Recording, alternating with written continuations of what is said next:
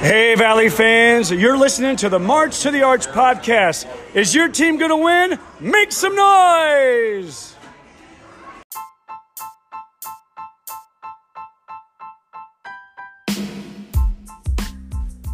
This is the March to the Arch podcast, your place for Missouri Valley Conference news, talk, and takes.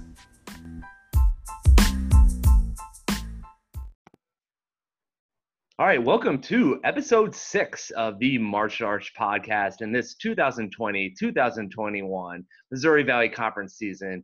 On today's episode, we're back to two-a-days, Baker. We've got Missouri State and the Southern Illinois Salukis to break down today. For the Missouri State Bears, we're excited to have Wyatt Wheeler from the Springfield News Leader joining us. But before we jump into those previews, how are we doing today, Baker?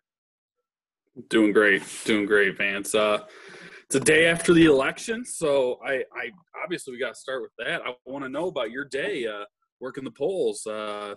This is something we haven't really talked about because I want to wait till we're here. But so talk about the day going in, working the polls. Talk about getting there early, the setup. Just kind of get into it. Yeah, it's a long day. We're 100% not getting into any election coverage here on the March to the Arch podcast, but I am happy to talk about the civic duty that I experienced yesterday. So, thanks for asking, Baker. It was a long day. Story summed up nicely. Got to the polls at 5 a.m., and I got home around 8:30 p.m., it was honestly a great day. It's cool to experience that. A presidential election happens every 4 years, and just understanding in this election was just different. Like, mail-in ballots were a thing. Like, that's a significant part of our job. We spent a lot of our day tracking down mail-in ballots, canceling mail-in ballots if voters asked us to. So it was honestly, you got to see the democracy in action, which is, as an American citizen, a great thing to experience. I highly recommend it. And, everyone asks, the first question I got today, whether it be from my wife or coworkers, was, would you do it again? And my answer is yes. Honestly, it felt pretty good. There was not a lot of downtime at my polling place. I brought a book to read, and I really only got 60, 70 pages in because we only really had, an hour and a half tops of downtime. I'd say we didn't have people there. But definitely appreciated the process. The process is not perfect, I can promise you that, but, it is the process that we have as American citizens. And, there just really is an appreciation for what goes in behind the scenes when it comes to electing everything from a county commissioner all the way to the president of the United States. It's really cool to see the process, Baker. So one thing I want to ask you about, and I'm not sure if anybody else cares about this, is the mail-in part of it. With your, do they bring them in like those mail baskets, or do they bring them in like some kind of case? How does that work? Yeah, so I was actually at a polling place, so we were actually only doing in-person balloting, but that doesn't mean we didn't run into that scenario. So a lot of people requested mail-in ballots but never submitted them. And so that's one thing we had to handle at our polling place. And so a lot of people did that for many reasons, whether it be they didn't know what COVID would be like, leading up to the election day. And so basically, if you requested a mail-in ballot and you had not submitted it, and actually I can talk through if you submitted it. So most of the time it was people who did not submit it came in. They would sign in with myself or another one of the election judges, and it would pop up on the screen, hey, John Doe has requested a mail-in ballot. And so we know that. And so basically we had to send a message to what we call like central headquarters and say, John Doe would like to vote in person. They already requested a mail-in ballot. So basically what they would do is cancel their mail-in ballot. So if they were to submit one after the fact, then it would not be counted. And so then it would basically open up them to vote in person. And so, felt really good about the process because that's something that was, concern is definitely not the right word, but I was interested on how that would work. Mm-hmm. If I wanted a mail-in ballot, but I never submitted it and it's election day, I want to go vote. There's definitely processes in place to ensure that everyone gets to vote, which is pretty cool to see in an election that mail-in or in-person balloting is much different than any other election we've seen here in the United States. Okay, so overall, you said you do it again. Was there a lot of downtime? Did you and I know you kind of talked about that, but do you feel was it so super steady this time? Because I know you've done it before, but was this year, did it feel just constant people coming in? Not really. The only time that I would say we were slammed was at the very beginning. So pretty much from 6 a.m. till 8:30, constant flow of people. We had to hold people outside just for social distancing measures, and there was a line essentially. But really, from downtime perspective, like I mentioned, I brought a book to read and I got through 60 or 70 pages, and that was over the course of maybe an hour and a half of downtime, which was during the normal workday, if I had to guess. Me and some of the election judges were talking about that. And we just said, we think just with so many people working from home, it's not the normal before work, at lunch, and after work, where it ebbs and flows and that peaks at those 3 times, just because people are working from home. If they've got a 30-minute break in the middle of the day or an hour-long break in the middle of the day, they're just going to, run and vote real quick and go back home because they're working from home anyway. It's not like they have to leave the office, go to their polling place. Polling places are within proximity to their households. And so, it's closer.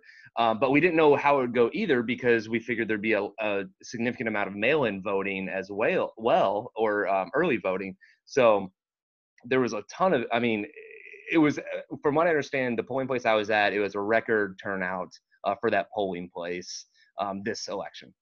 That's awesome. It's funny you talk about that because when I went and voted, it was about 7:30 in the morning after I dropped my kids off daycare, and I was expecting oh my God, this is gonna be a long line. I have a meeting at 8:30, and I'm like, okay, am I gonna have time? And I was literally in and out in 10 minutes. So I was like, okay, this is awesome. Last question for you about this because I'm curious about this. Did you guys do the Scantrons or did you guys actually have the touch screens? Because the one I went to, we had the Scantrons. I've never gotten to have the touch screens. I was just I always get stuck with the Scantron ones. So what did you guys have? Yeah, I think that's because we're probably in the same geographic location. We had the same election commission. We were Scantrons mainly. There was an option to do the touch screen, but I, for lack of a better term, it's honestly more efficient for us to do the Scantrons where you go in and fill in your ballots. Did you have someone at the stand though that was they bring up the Scantrons and they shove it in the machine and count it that way? So the Scantron, after you filled in the bubbles, yes. We just we had to have someone there, or we don't have to have someone there because you're supposed to put your own ballot into that machine. But yeah, just if you need help or want instructions on how to ensure it's tabulated correctly, there should be someone at that position. Well, cool.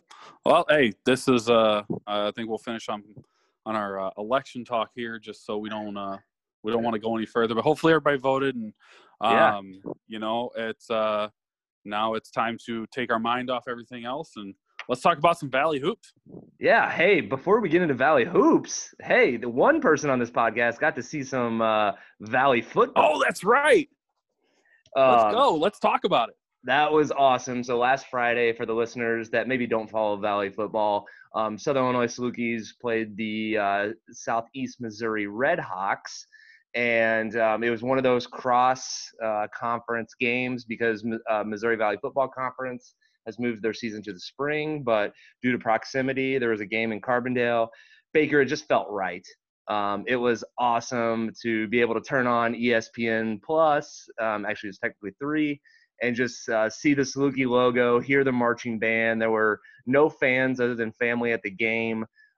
It was a great game. Salukis won on a last-second field goal to win it. It just felt right, Baker. Dude, yeah. Okay, so number one, I did see some highlights. So saw some highlights come across the screen on that. Number one, your helmets are awesome, by the way. Just with the new logo. I don't know. I'm the weird guy that talked about the courts last year, so I feel I can get away with saying about the helmets. Your helmets are freaking awesome. So I'm going to start with that. But I know you texted me last week, and you were like, when the game was going on, you're like, this just feels so awesome to be able to watch a football game. And it's just, I feel like for you, it had to be like that break from kind of just not having your team.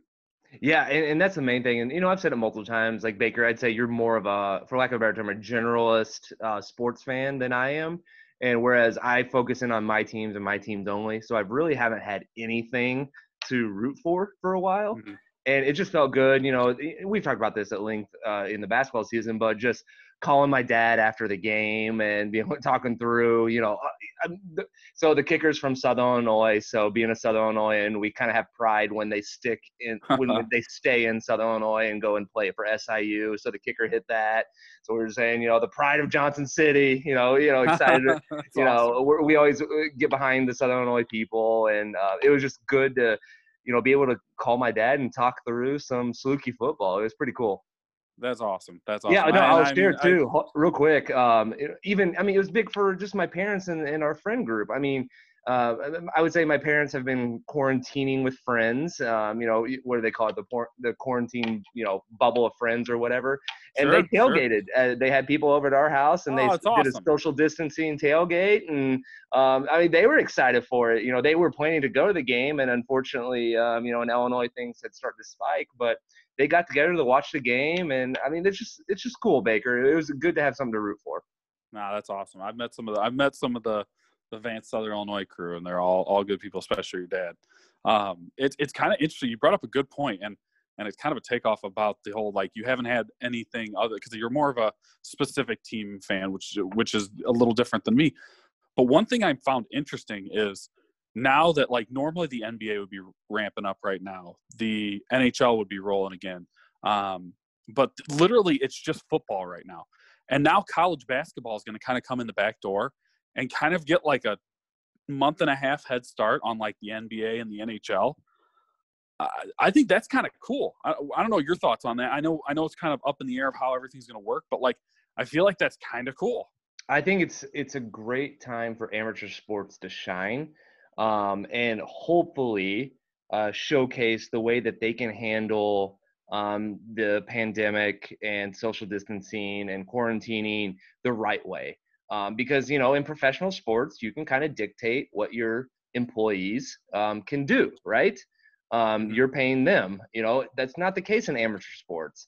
And so I'm really excited, and I'm going to say I'm excited because they're going to get their turn.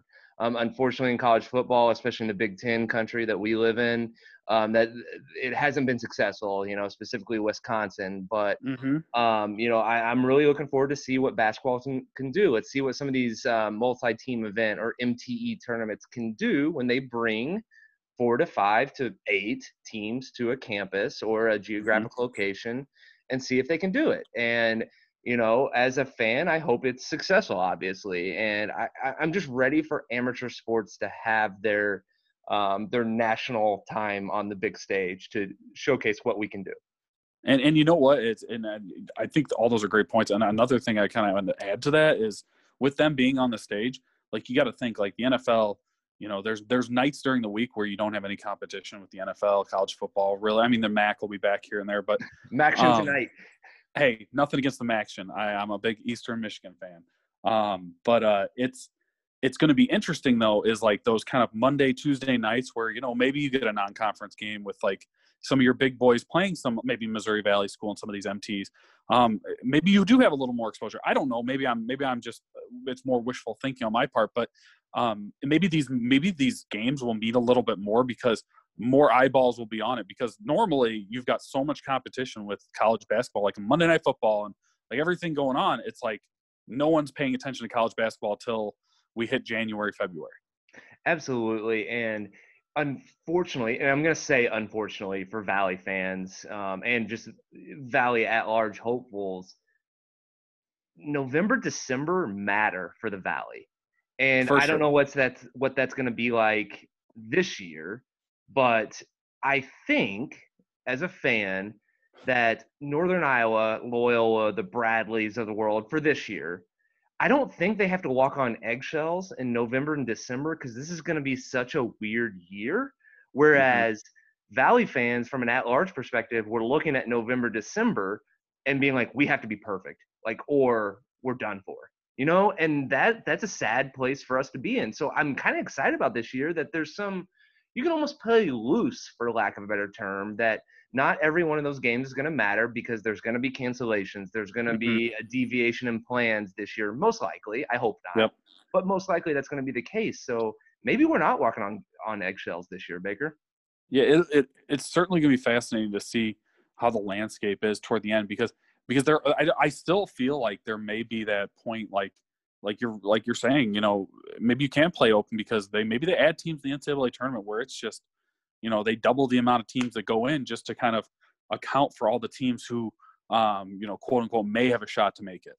Absolutely. And I think that's a real possibility this year. Obviously, as a fan of mid-major conference and teams in mid-major conference, I mean, that only helps them. I mean, if you add because how many times are those teams in the Missouri Valley just on the outside looking in?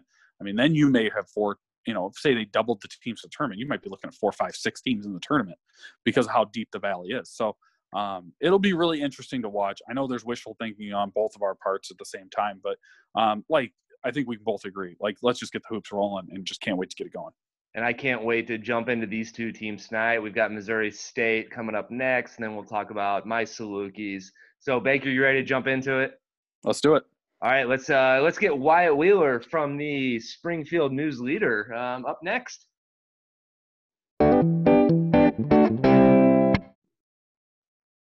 All right, Valley fans, we are excited, first-time guest, to have Wyatt Wheeler from the Springfield News Leader with us. Wyatt covers all things Missouri State Bears for the Springfield News Leader. How we doing tonight, Wyatt?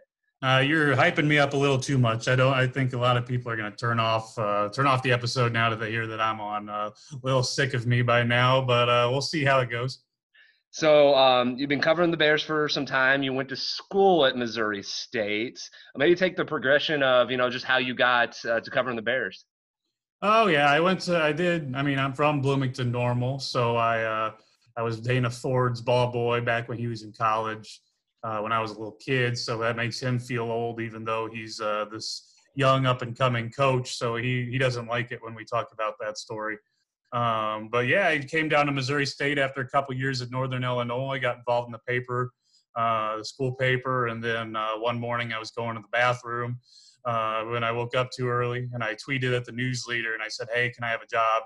And then I went back to sleep, and then I woke up a couple hours later with a couple editors in my inbox offering me a job. So a few layoffs later, and I was all that remained, and I'm all that remains still. So heck of a story. It's not very inspirational for the kids who want to be journalists someday. But teachers hate it. They're like, "Oh, how about all the internships you had to get to your job?" I had to go to the bathroom one morning, and I tweeted a smart aleck comment, and editors offered me a job. So here I am. Sorry, guys. Don't do what I did. Go do internships. That's awesome. Career advice from Wyatt Wheeler, listeners. Hey, I got to ask, I'm just kind of curious, going to school at Missouri State, I'm assuming you followed athletics there. Is it hard, or maybe talk through what it's like, just being a journalist whenever you might be a fan of the program as well? Do you run into that issue at all? Never. I never became a fan of Missouri State athletics. That's something, when I got immediately involved in the school paper, I knew I want to be a good journalist. I want to be fair. I want to be able to critique things. Like I say to this day, although I graduated from the university, I never feel like I went to the university. Like, I love and cherish the friendships I had, the professors I had and everything. I appreciate all that, but athletics program, the school, I can be as critical as anybody. Just never became a fan. Like, I like the people. I hope some of the people succeed, but that just kind of comes with covering sports, no matter who you were around. So, I like Dana Ford as a person, and I hope he has success someday just because I like him as a person. But I could say the same thing about like Dan Muller or Porter Moser, because they all seem like good people too. But no, I don't come into that problem because I tried as hard as I could to not become a fan. And I saw just from being in journalism, I saw a lot of like the dirty laundry in the background to where I could be like, there's no I see all this stuff and it's hard to become a fan, and I want to be good for my readers. So that was never ever a problem. So let's start talking about Dana Ford's Bears. And I think the first thing I want to bring up is kind of transition when you brought up Dana Ford. I think to me the biggest thing with Missouri State is last year they had an insane amount of expectations and hype around the team going into the season. Didn't quite live up to that hype.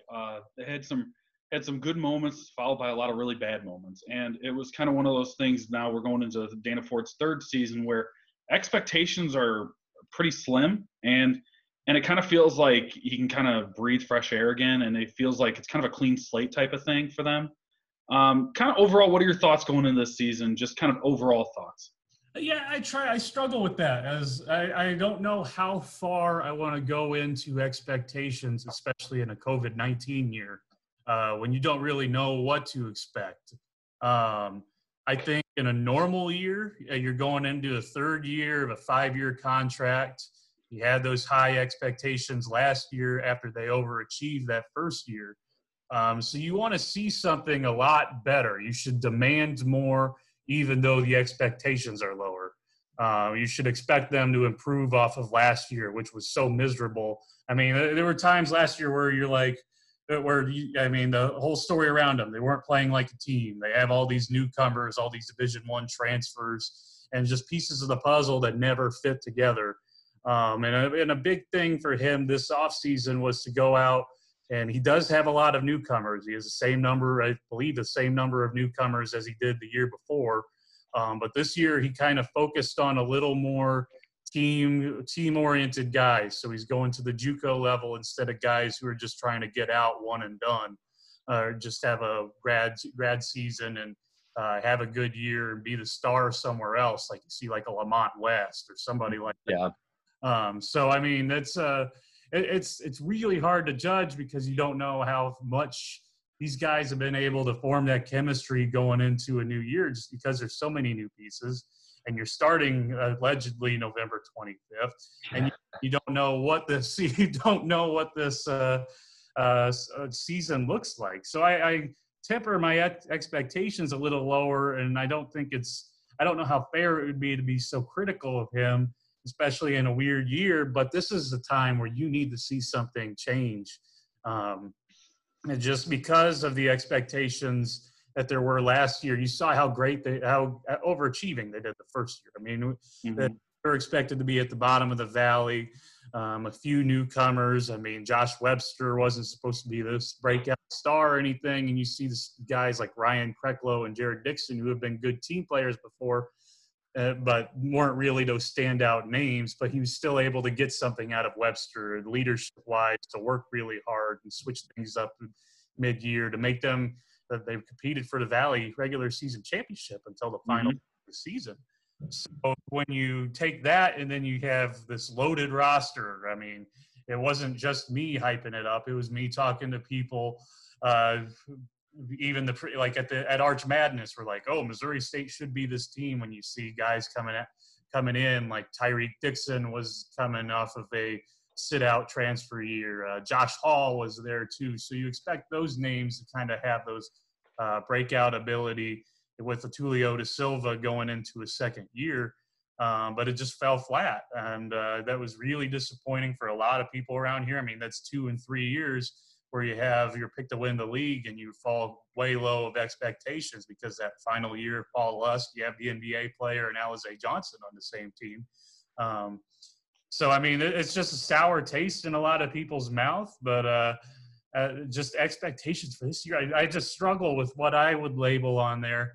I think they were picked in the right spot at 6th in the Valley, just because there's a lot of unknown around them, and I would group them in the same kind of group where they were kind of in that third tier where you don't expect them to be a Loyola or Northern Iowa, and you still don't expect them to be like a Bradley or Southern Illinois, but just kind of in that middle tier with like a Drake, where you don't know, but you've seen good stuff from them before with that coach. But I do think you got to see a little bit of something that can give you hope for year 4, year 5, to where Dana Ford kind of proves that he is the guy. It's just it's kind of a tough spot, but I mean, you see firings all over the country still, even though there is stuff going on like this. So you broke some news on Twitter that I think shocked a lot of people. Gage Prim maybe lost some weight, and so what does it even look like? I can't even wrap my head around it. Obviously, it was probably intentional, if I had to guess. But I think you maybe got to see a shootout. or something, some type of practice they had. Maybe walk through that. Has anything just changed other than his physical looks?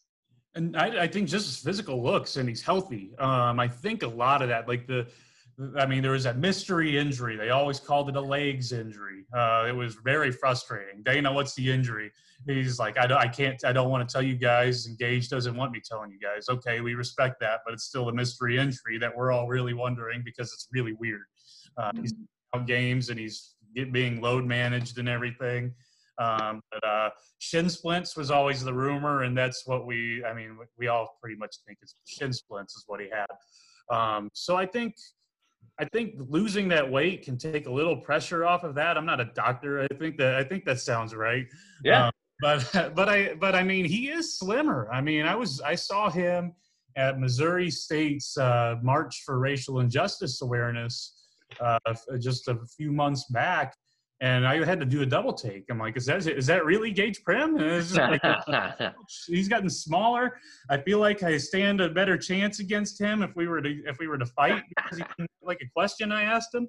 But I mean, he's still a big dude. I mean, don't get me wrong there. But he looks in shape. I think he's going to be able to play more minutes this year. And I mean, just the way he plays basketball is pretty much the same, because you still see those weird big man center, throwback center type shots where you're seeing the crazy rainbows. And but he's moving around a little better, and he was one of the better players in the Valley last year when it came to production per minute. I mean, he didn't have too many minutes because they were load managing him, and just what he was able to do and what he was doing made them a better team. He was a guy that Dana loved. He's a guy that Dana still loves, and I think he's going to be one of the better players in the Valley going to this year. And I think just losing that weight, cutting that a little bit of that off, and being healthy is just going to make the Bears a little bit better. And I think he's got first team potential. Yeah, no doubt. Especially there with. I think he could give Krutwig a run for his money, because I think when those two matched up in this past season just was really fun to watch. They're similar players, although Prem's a little smaller now. But that's going to be a fun matchup to watch twice a year, 2-3 times a year down in the post. Yeah, and 5'2" from Northern Iowa. That's just those matchups are going to be fun to watch. Wyatt, I haven't met you in person, but I don't think I like your chances in a fight with Gage Prim. No. I've seen him arm wrestle like Dana. I always ask, because we had Luke Voigt play baseball down here too, and he's that mammoth of a man playing first base for the New York Yankees. And I just want to know how many of me would be able to stand half a chance there. So, and they say more than 5. So I think Luke could take Gage. So maybe 4 of me, but I would have Gage in a fight. It just matters. It's just how many of me you could clone to stand a chance in that. No, I think it's going back to the Gage Prim piece. It's like, I think an interesting point that you made is you always kind of noticed him on the floor. You always he was one of those players that stood out when he was getting minutes, whether he got a lot of minutes or just a few in the games. He always kind of made an impact, and you noticed with his footwork was really good, and he just did the right things in there. And I remember, as an Illinois State fan, I was at the Illinois State Missouri State game, and it's just when him and Fisher were going at it, it was just he doesn't give an inch. I mean, he seems like one of those players that's just a pain to play against. Oh, I really like him. I mean, this is a guy, he was first team all JUCO coming out. I mean, he was the number 2 JUCO recruit in the country, according to JUCOrecruiting.com. And I've heard stories of just how these big-time coaches tried to make a last push at him at the last second when he was already committed to Missouri State.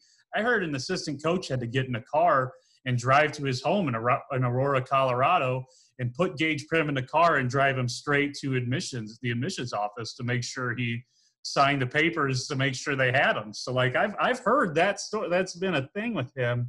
Like they were scared like Bruce Pearl was going to come in at the last second and take him. So that's who we're looking at there. But I mean, he's not the NBA type player that you're used to seeing right now. And kind of that dying breed of those big men. might be a little short for that as well. But, I mean, this is a player that just fights down there. He's one that a lot of people kind of roll their eyes at when he goes onto the court because they don't want to deal with him. And they just kind of want to get him out, get him in foul trouble, do whatever they can to tire him down. And everything just looks better when he's out there. And I think he's the best passer on the team as well. I mean, that's an underrated thing about his game, as much as pretty as the post moves can be. When he has the ball and he finds an open teammate, he has some of the best passes on the team. So I think that's just another aspect of him that makes him great and just makes him one of the best players in the league. Yeah, no, he's been one of my favorite players in the league for the last year. Just watching him out there is always fun to watch because, like I said, you always see him on the floor and he makes such an impact. I think the next guy for me that I wanted to get your take on is one of the amazing now sophomores in the league, Isaiah Mosley. I think he kind of, as the year progressed, and there were some seniors on the team, he started to kind of find his niche, and he was kind of starting to emerge as a guy that going into this season, I mean, I think he's got to be the number 2 option on this team, and a guy that I think is really. I'd love to hear your take. Is kind of, did you see the same thing? Did you see his kind of progression through the year to kind of get to this point where it feels like he started by the end of the year he figured it out? There were moments when he took over, just little spurts, and I think once he gets a little more consistent there, make those spurts a little longer. That he could really take over and be a really, really good scorer. I mean, this is a guy I've been watching since high school. He's a Columbia kid playing state championships in JQH Arena. I mean, this kid was really, really highly regarded in the state of Missouri. And they were surprised. I don't know how surprised they were that got him, because at the time they had DeJuan Harris and they had Jamonte Black, who were both his high school teammates. DeJuan Harris he ended up having to get out of school, and then he ended up being a redshirt freshman at Kansas a year ago. So I mean, that's the elite level that school was at, that high school was playing. But I mean, Isaiah, I mean, he has a little bit of everything. He can be creative when he gets to the rim. It's just good ball handling. He has a shot, and that's a guy that Dana Ford has said. For the last, ever since he got him, he's like, that's going to be a top 10 scorer in school history. This is a kid that can just create his own shot, and really athletic, good scoring kid. And I mean, I see that little bit of a breakout just because he started to figure it out. He's 6'5". He's a mismatch for a lot of guys. He's super athletic. And I think that this is a kid that they've kind of had planned to be the centerpiece around, just from he was that big of a recruit for them when they landed him. I remember the celebration when they got him, just because it was such a big deal to see him win a state championship the day before he announces on Twitter that he's coming to Missouri State. And he did it on the Bear logo, on that ginormous Bear logo. So, I mean, it's that's awesome. But I mean, I think he's a special player. That's one that Dana has been really high on. He's a great player in Missouri that we've gotten to know. And I think the big thing that people fear is just keeping him, because I think he has that type of ceiling. And he was regarded as a better recruit than DeJuan Harris before DeJuan ended up leaving and having to leave. For reasons, and then he ends up at Kansas. So I mean, that's something that a lot of people are holding their breath about. But I think him and Jamonte, high school teammates, really love being Bears, and I think those two could be really good players to build around the future, and they're just good. Yeah, I'm excited to see what he looks like this year, just especially like coming off the end of last year where he really took over. But I guess so the next part I wanted to ask you about, and it's kind of a two-parter. If you look at this roster, no shortage of big guys. A lot of size on this team. I guess my first question is, what's the health of Ritter going into this season? Where are we at there? And I kind of talk about some of these lesser known big guys on the team. There's a handful. I mean, when you look down this roster, 6'7", 6'10", 6'11", 7 foot. I mean, it is no shortage of height. Yeah, that's something Dana has talked about since he was first brought in.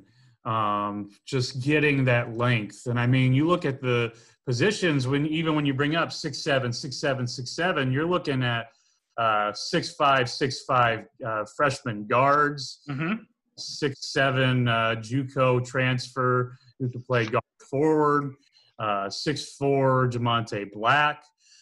So I mean, that's something Dana's been.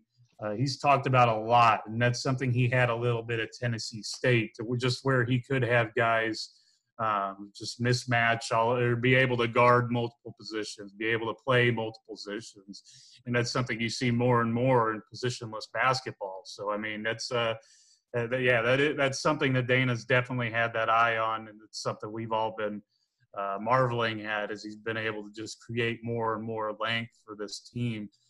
Even a guy like 6'10" Nick Tata, you don't see as a center in this team. When you have a guy like Gage Prim playing mostly center at 6'8", Nick Tata is still going to come in and be a 4 there.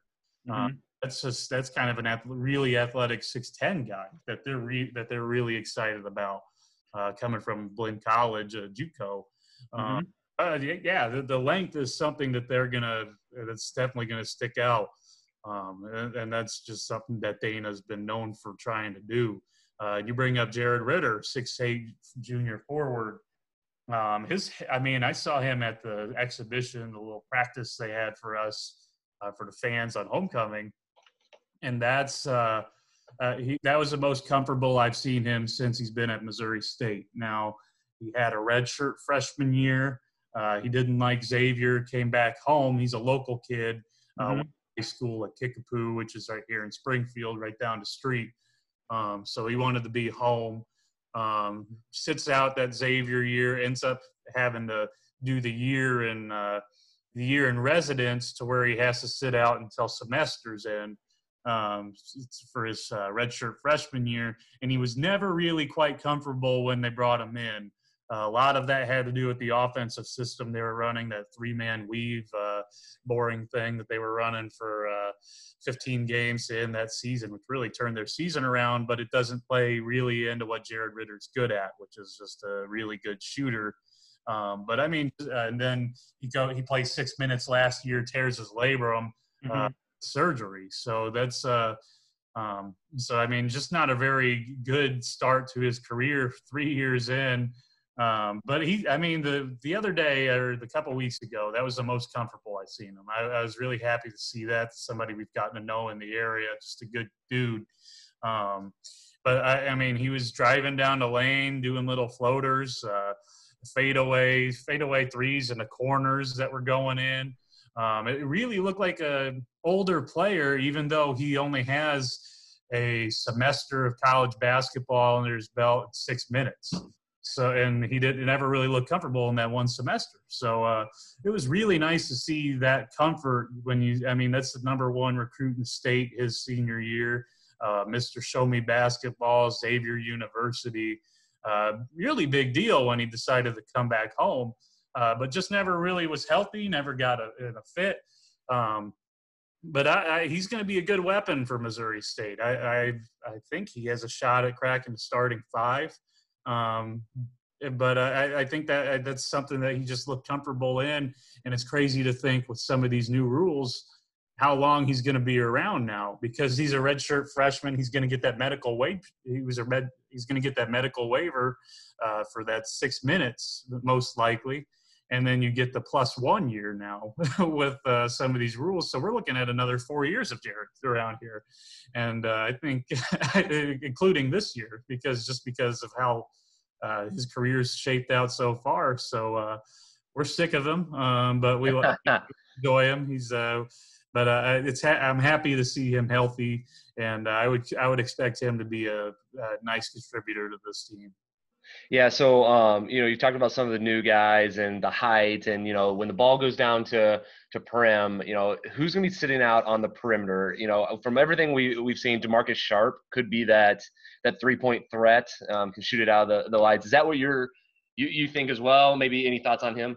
Yeah, DeMarcus Sharp's the biggest newcomer that a lot of people are excited about. I've seen him listed by some magazines as a possible newcomer of the year for the league. Mm-hmm.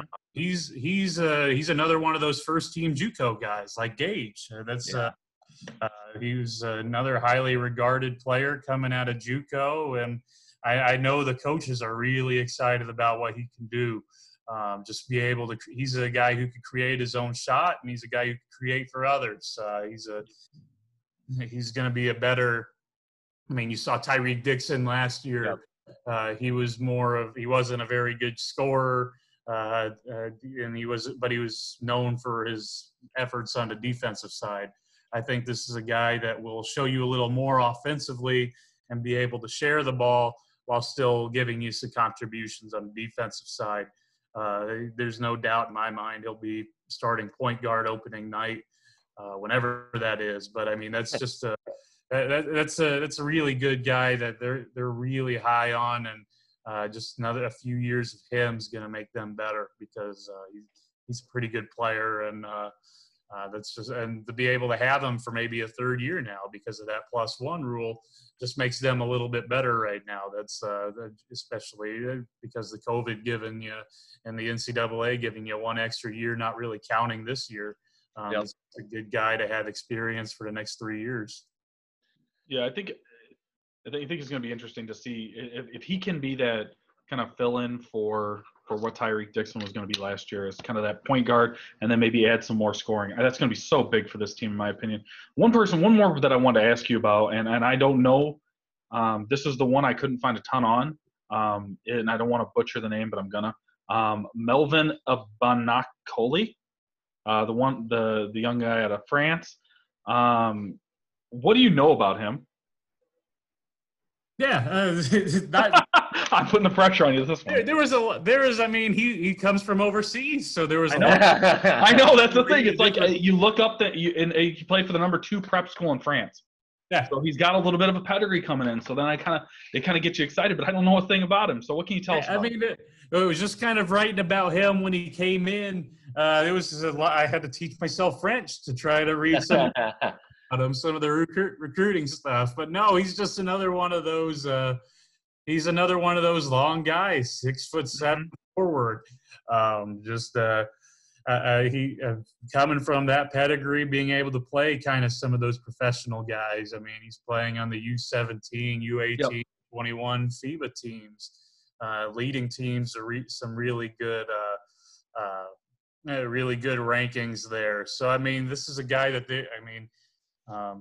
they've kind of gone over and gotten some of those highly regarded international players. The Wojcik twins were really highly regarded when they came in, although they didn't pan out. I mean, they've had their eyes in trying to get these guys and bringing them in. And I know this is another one of those guys that they're pretty excited about. Just another one of those young guys, just being a freshman this year. It's just something that they've been able to look at a little outside the box. I know kind of that raw talent to have in the back pocket. That's always going to be that you can kind of blend to what you want. No, I agree. I think that's an awesome way to take at it. It's always interesting when you see the foreign-born players come into the Missouri Valley.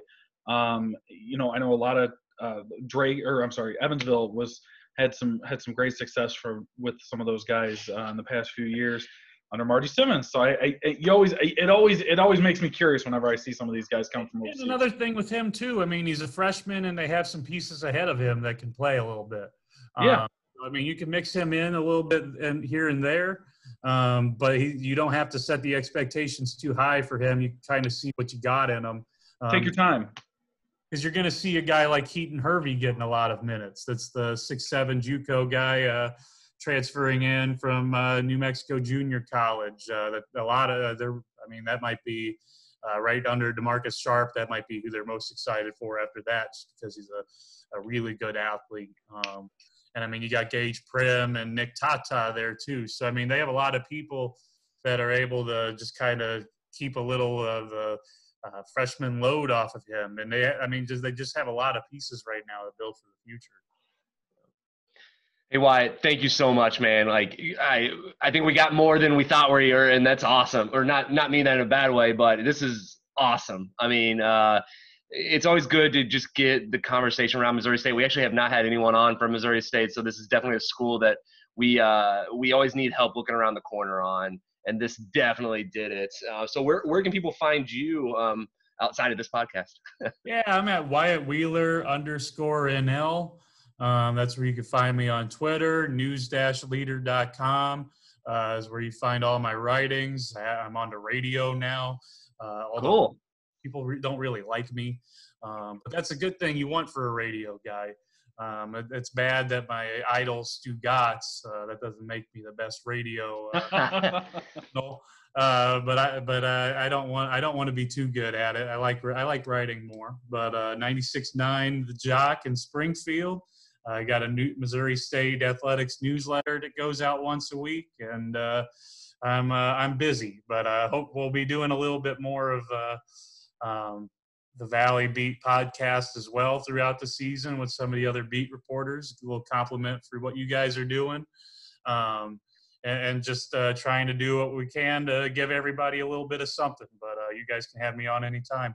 Awesome. Well, definitely you were on the list of one guy we just wanted to connect with. Everyone just has always said, just make sure you meet Wyatt this season. So you've got a lot of kudos around the Valley. So enjoy the work that you're doing, and thanks for taking some time to join us. Yeah, I don't know if they're saying you got to see what this character is. You got to just pick his brain a little bit, because absolutely. Get into my thoughts on the moon. We didn't get into my thoughts on dinosaurs, but there's some interesting things there. Maybe next time. Yeah, Stegosaurus still the day I die. All right. Well, thanks again, and we'll see you down the road. Hopefully for the Valley season kicking off at some point. Yeah, at some point. We'll see. Hopefully.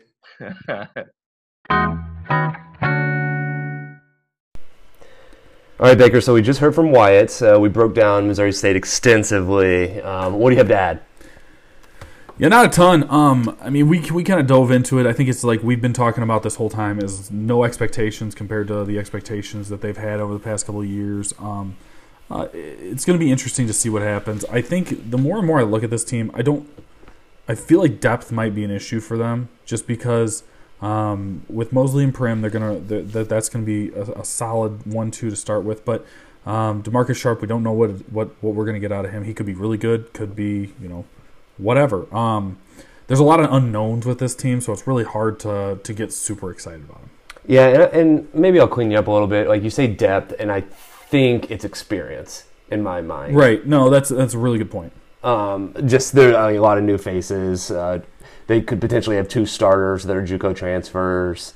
For sure. So that's where my head goes with them.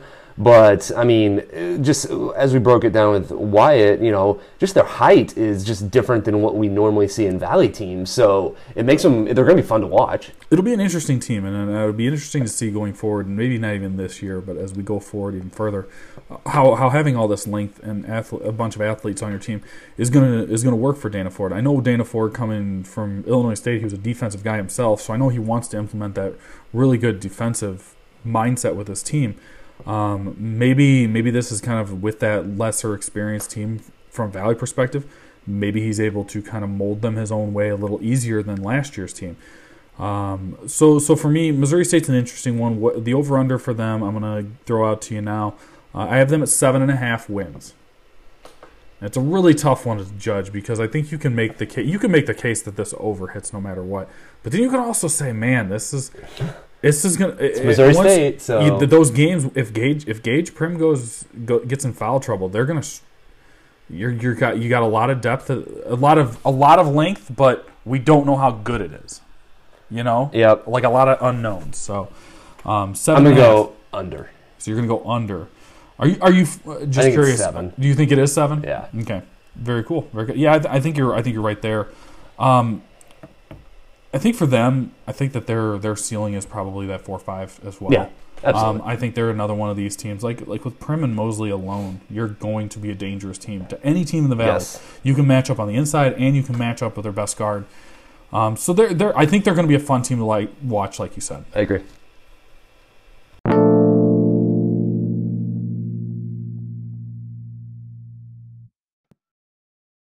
All right, Valley fans, let's start talking about the Southern Illinois Salukis. Before we jump into them, hey, Baker, take us through a little recap of last year.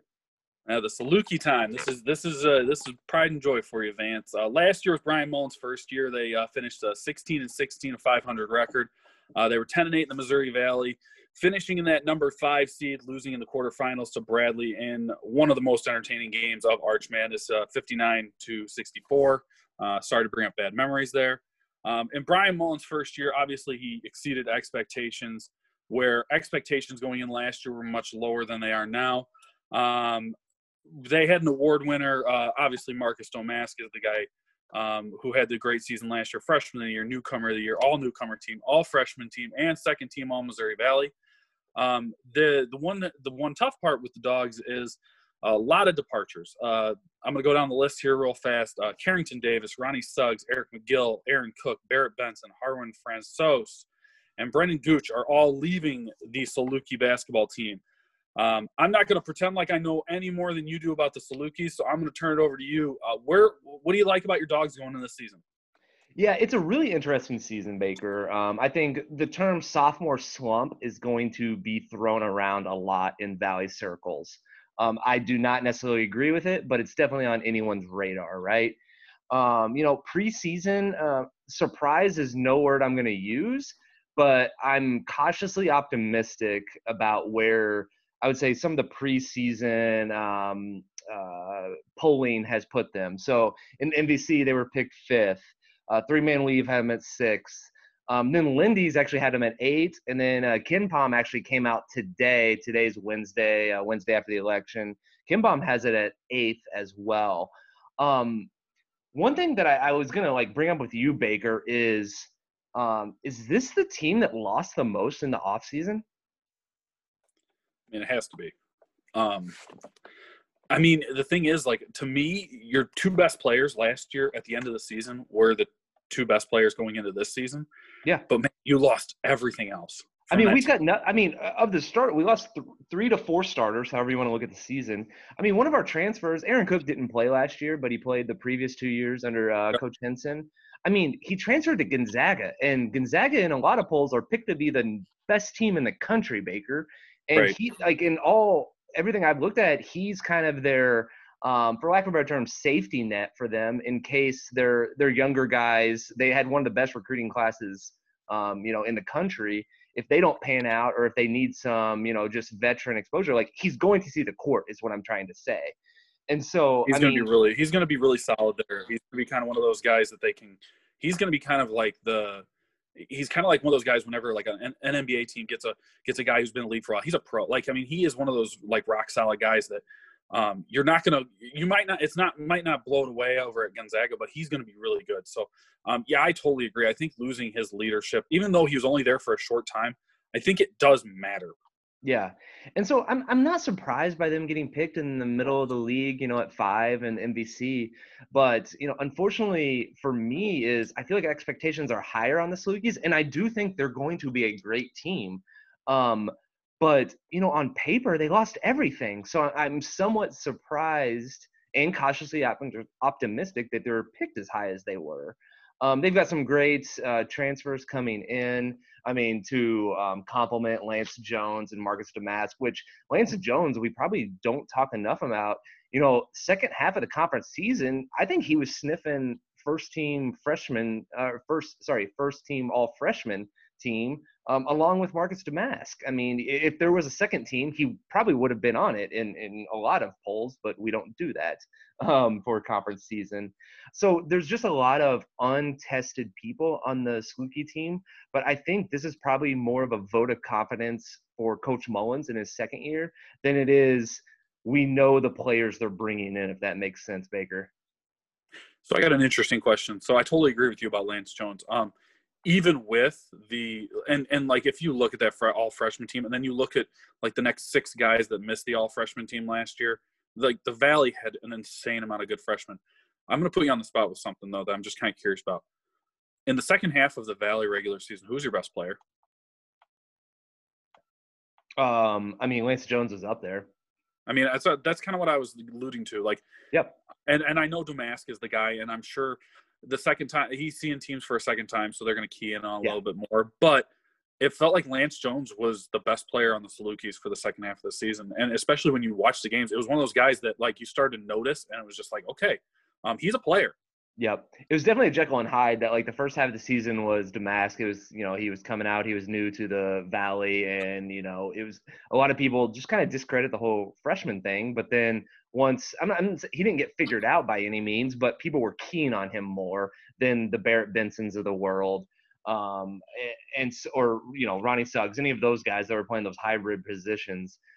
So Lance Jones kind of had, I'm not saying a pass, but he was open more for that second half of the season. And he made the most of it. And that's what was the best part as a Saluki fan to see is, next man up mentality, which I know Coach Mullins is preaching. Yeah, you're learning from one of the best point guards in the history of the Valley. From at least my perspective, I mean, Brian Mullins was that rock solid point guard for a Valley team. The part that we might as well just get into the over under because I want to talk all about their expectations, because I'll be honest with you, Southern Illinois it might be the hardest team for me this year, because I have two guys that they have the two guys that I love a lot, but man, it comes down to Brian Mullins fitting the defense together. Yeah, and I do want to talk about some of the younger guys or the newer guys that Valley fans will hear for the first time this year, because there's not a ton of experience on this team, Baker.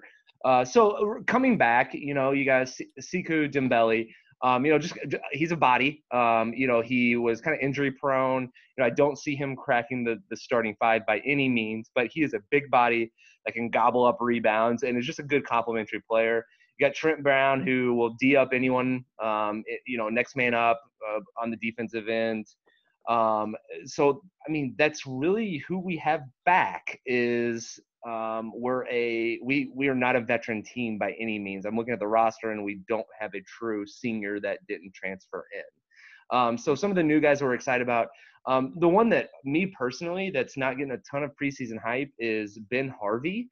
Really excited to see him. He spent the entire season with the Salukis last year. He was sitting out. He's a transfer from, hey, you're Eastern Illinois Panthers, Baker. I know you're pumped about him. Yeah. There you go.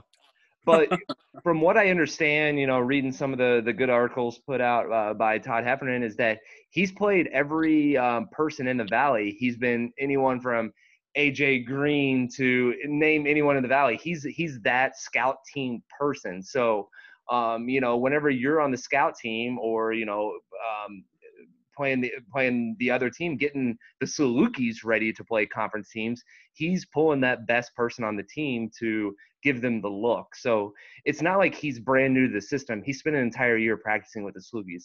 Personally, I'm most excited about him. And I think that he's going to land well in the Valley. Just his game is Valley, strong guard, lengthy guard. It's going to translate well, in my opinion.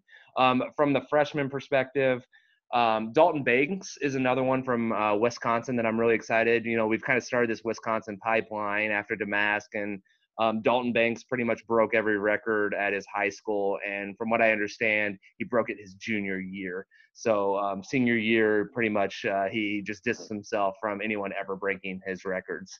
So we're really excited about him. It's a freshman that can come in and make an impact right away. Unfortunately, we already caught the injury bug actually this week. Jadu Molia, I might be butchering that last name, but JUCO transfer, has a torn meniscus. He's going to be out 6 to 8 weeks. Oh.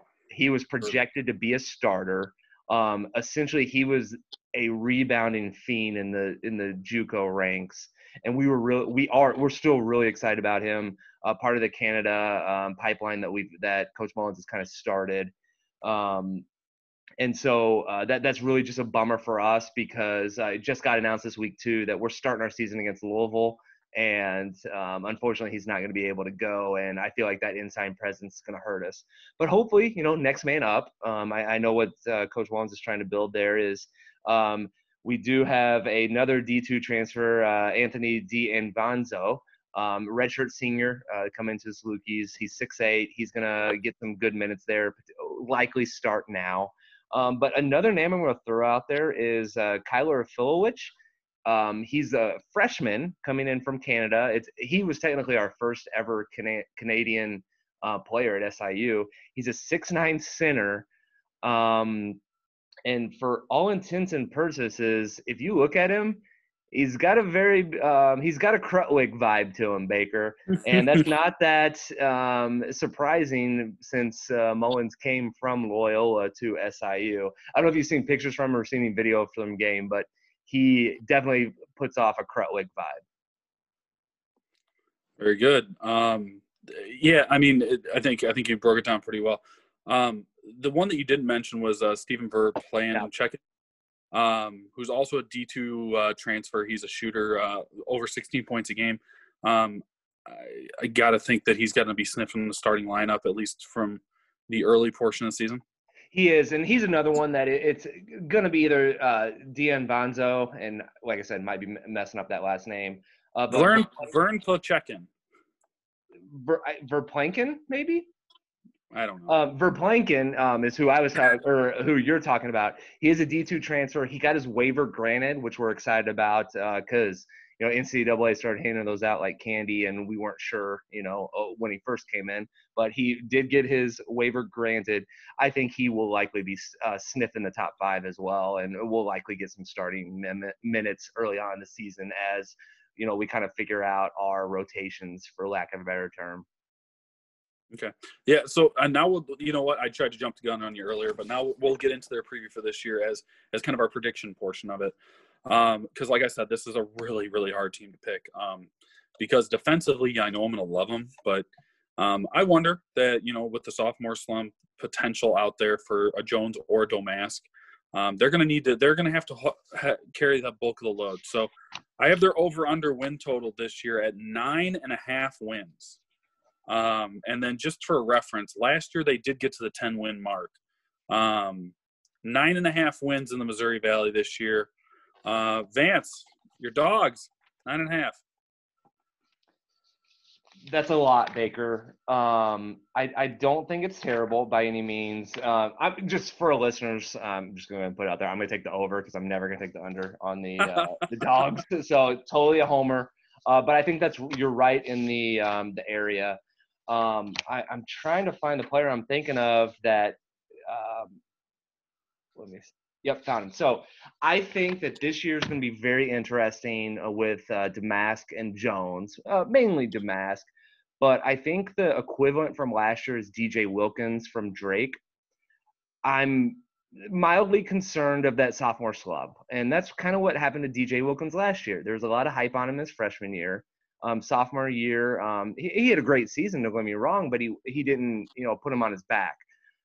So I think there's going to be a lot of pressure on those younger guys who are still young. That's the thing with the Salukis is those veteran players that everyone thinks they're veterans, they're not. They're sophomores. I'm very high on the Salukis just because I'm a big believer in Coach Mullins and the program's going in the right direction. But would I be surprised if they end up lower than 5th where they're picked? No, I wouldn't be. So that's kind of my take on him. But Baker, I'm going to hammer the over as a Saluki fan. Yeah. So this is tough. For me, and you may disagree with this. I think their floor is 9th. I think that if it doesn't go well, if there is a sophomore slump, I think they could be 9th. I don't think that's going to happen. I have them 4th in the league. I have them being in the top of that kind of tier 3 there, where with the 4 through 9, I have them at the top of it because I believe enough in Brian Mullins' defense. I know I'm not doing the over under, but I do think they're hitting the over on this one. I think that this is going to be an interesting thing. I think that it's interesting to see what DJ Wilkins. I think that's an amazing comparison, by the way.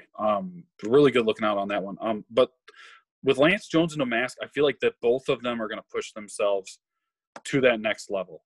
It's interesting that you've got the 2 sophomores coming in together, and they saw early success, and they can kind of see we weren't that far away. This is kind of attainable. It will be a lot of growing pains, which is why I said their floor is 9th. There's no question about it. This feels like the long-term hold stock to me. Like if you're talking stock market, this is one of those stocks that it's going to pay off in 12 months. Yep. Absolutely. This feels like next year's Missouri Valley, they're going to go in and they're going to be in the top mix. Yeah. If things progress as I think they will.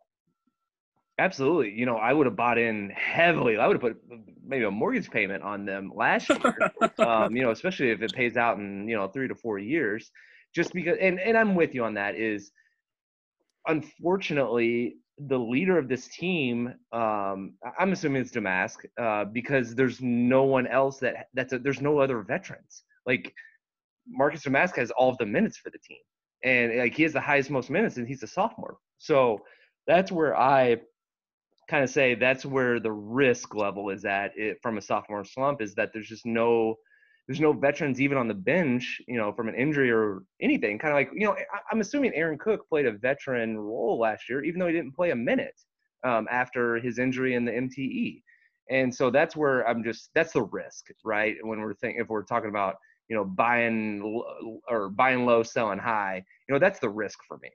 Yeah, I think it's unknown depth. You don't know what the depth is going to be like. One other thing I want to mention, by the way, you talked about Ben Harvey, sneaky pick for newcomer of the year. If you're looking for kind of that, the one nobody's talking about that's maybe going to be in the mix. I think that, he showed success in the Ohio Valley. Obviously, I personally think the Ohio Valley is a step below the Missouri Valley, but if you show success there, come to a school where they have a good coach, I think that he will see success. And like you said, he was playing all last year with these guys and with a really good team last year. So I think that goes into the factor there. I agree with you too, and that's actually who my person was. So thank you for reminding me of that. And I mean, he's only gonna have success when he's been scout team AJ Green, Tyreek Key, Trey Burhow. He's been those people in practice. And so, I just think that sets him up for success to have a kind of a breakout year, because he's going to be new to the league. Yep. So before we close it out on the Dogs, where's their ceiling? Where is this team ceiling? I personally, I see their ceiling at third. I think that if it all comes together, they're that good defensively. I could see them competing with Bradley. Sure. I think that's fair. I don't think that as the unknown depth, like we just said, I don't think that they can compete in the top two. I just really don't. Yeah, I'm pretty adamant that my top three are Northern Iowa, Loyola, and Bradley, and we can shake those around as much as we want. But so I'd say four, just because I'm just going to stay with 1 through 3 are going to be those three. I think injury is going to be the big one. There's just not enough size. But that's Brian Mullins' MO. He's a tall, lanky, guard-heavy coach. And so I'm excited, but the early injury with JD Molia, that's huge, unfortunately, just because it's a reoccurring injury. I didn't talk on that, but he's already torn it once. I don't know if it's the same knee, but he's had knee issues in the past. So that's a big one for me, just as a fan. Sounds good. Well, it'll be interesting to see what happens with the Dogs. Yeah, I'm excited, and I just as an SIU fan, stock's only high. I mean, it's high. It's high. Saluki fans are excited. From what I understand, talking with just some people closer to the program before COVID, and even through COVID, season tickets sales are high. There's a lot of excitement around the Saluki program, and add me to that bunch. I'm excited for the future for Saluki basketball.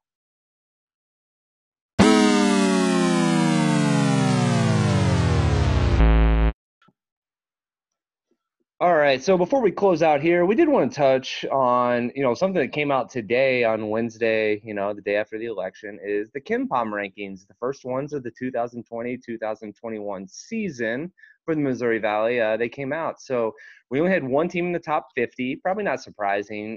It was the Loyola Ramblers at 47. After them, we had Northern Iowa Panthers at 77.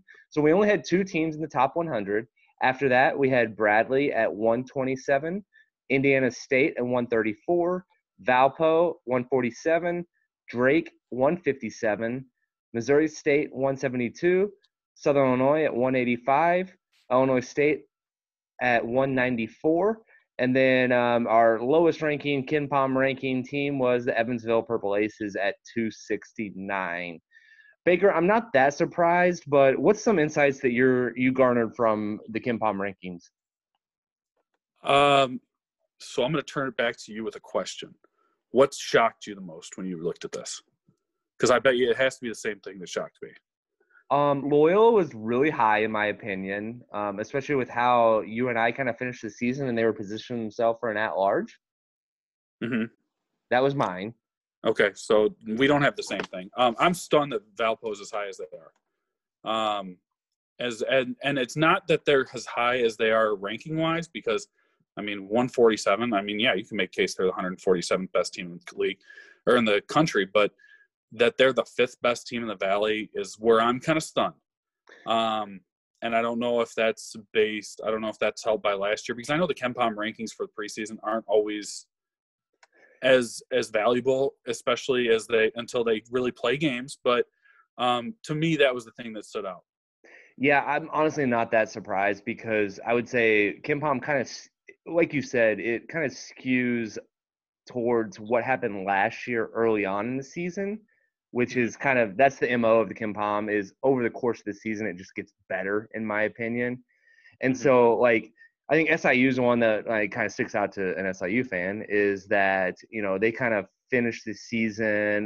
They kind of limped into Arch Madness, for lack of a better term. And so they were rewarded in KenPom in Thursday night in the 8th seed. So I'm not surprised that Valpo crept up, because they had success at the end of the season, in my opinion. Okay. No, that's – and then I think with the Southern Illinois, obviously I don't think they're the eighth best team in the league. But, yeah, I think that that feels low to me. And obviously we're a Valley homers, so it's different. The one thing that I think is good, though, is the two teams at the top, in the top 100. We have not started a season for 2 years with multiple teams in the top 100. Even 2018, 2019, as I'm looking at those early preseason rankings, we had 3 that year, and then we didn't have anybody at the end of the season. We had 1 at 99 going into the next season, and only had 1 at the end of the season. And then now it feels like we're getting a little bit more love now in the preseason. We've got 2 back again. I guess that, to me, maybe that shows hope that there's a little more respect for the Valley, at least KenPom wise. Absolutely, and I think there's going to be respect for the Valley moving through the season. So I think my biggest takeaway is it's kind of like preseason rankings for me. They don't mean a whole lot early on, because I feel like KenPom just gets better over the course of the season. It kind of just skews from where last season ended, and it kind of moves forward and doesn't take a ton of consideration of departures, newcomers, things of that nature, just because with anything, the data's not there. And you know what? At 127, more bulletin board material for Bradley. Oh, you kidding me? All right. Well, this has been episode 6 of the March to the Arch podcast in this 2020-2021 season. We had a great episode here. Good banter tonight. Talking. Just kind of the process of the election. We also had Wyatt Wheeler from the Springfield News Leader. We talked about my Southern Illinois Salukis, and we talked KenPom. So, Baker, where can people find us? Yeah, you can find us on our website, marchthearchpodcast.com. You can also find us on Twitter at MarchArchPod, at MarchArchBaker. Definitely reach out to us on there. Love your feedback on the shows. Also, love just talking Valley hoops. So, looking forward to next week. We have now I got to look in front of me who we are doing next week. Indiana State and Loyola next week will be the 2 teams going into next week, and then we will finish off with our regular season and tournament champions in our championship episode. So Indiana State, Loyola next week. That'll be fun, because I know that the expectations start getting higher as we go through these. So, yeah, good show as always. All right, and with that, I'll say go Valley. Start talking about the Valley. Why not?